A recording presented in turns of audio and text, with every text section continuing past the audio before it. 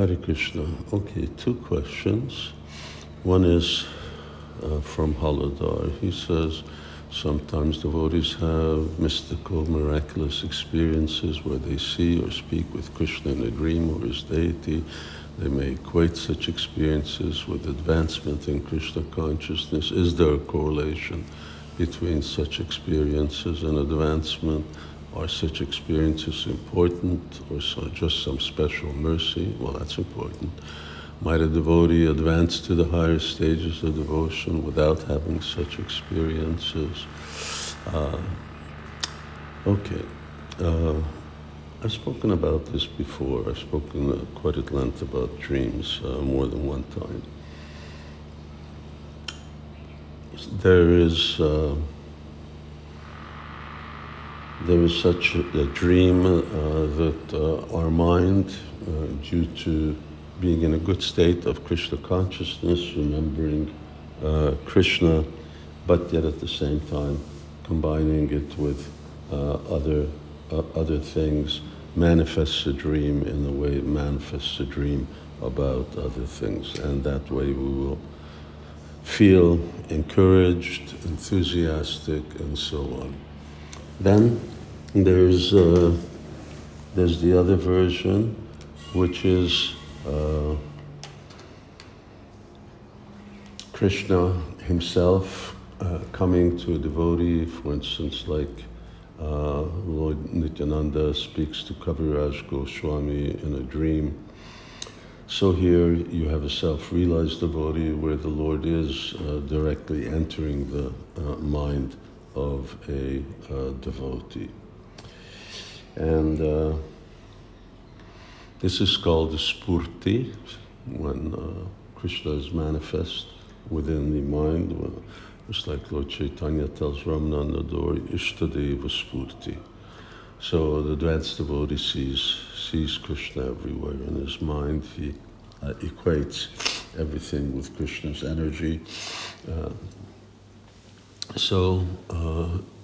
But that other dream, the dream which is a manifestation of our own good state of consciousness, is not of no use at all.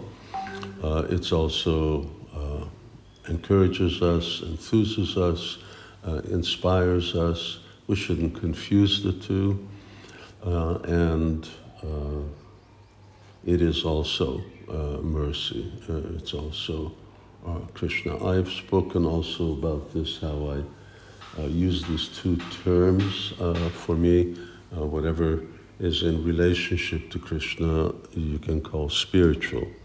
And what actually is Krishna himself manifesting in transcendental plane, I call transcendental. So one's a spiritual experience, one's a transcendental experience. And is it a correlation between advancement in Krishna consciousness? Well, I'd put it this way. It means that someone's advancing in Krishna consciousness. It doesn't mean that they've achieved advancement, or in other words, that they've become a very advanced devotee. And they're mercy. We ask, are they mercy? Yes. These experiences are also mercy.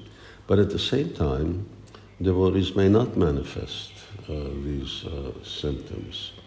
Srila Prabhupada in the Bhagavatam says that while sometimes neophyte devotees, they may sort of cry having a spiritual experience in kirtan or something like that, but still, that's not a transcendental experience. And then he says, but actually a transcendently situated devotee, he may not manifest spiritual emotions. So no, it's not a measure of how advanced you are spiritually. Then Bhakta Mohammed is asking about Ekadasi. How is it determined when we should break our fast? It's a astrological calculation. And what happens if we miss the slot for breaking Ekadasi? Well, you can just break it later. And that's one version. Another, if you really want to be strict, is you again observe Ekadasi the next day and or that day when you're supposed to break, and then the next day you observe at the right time.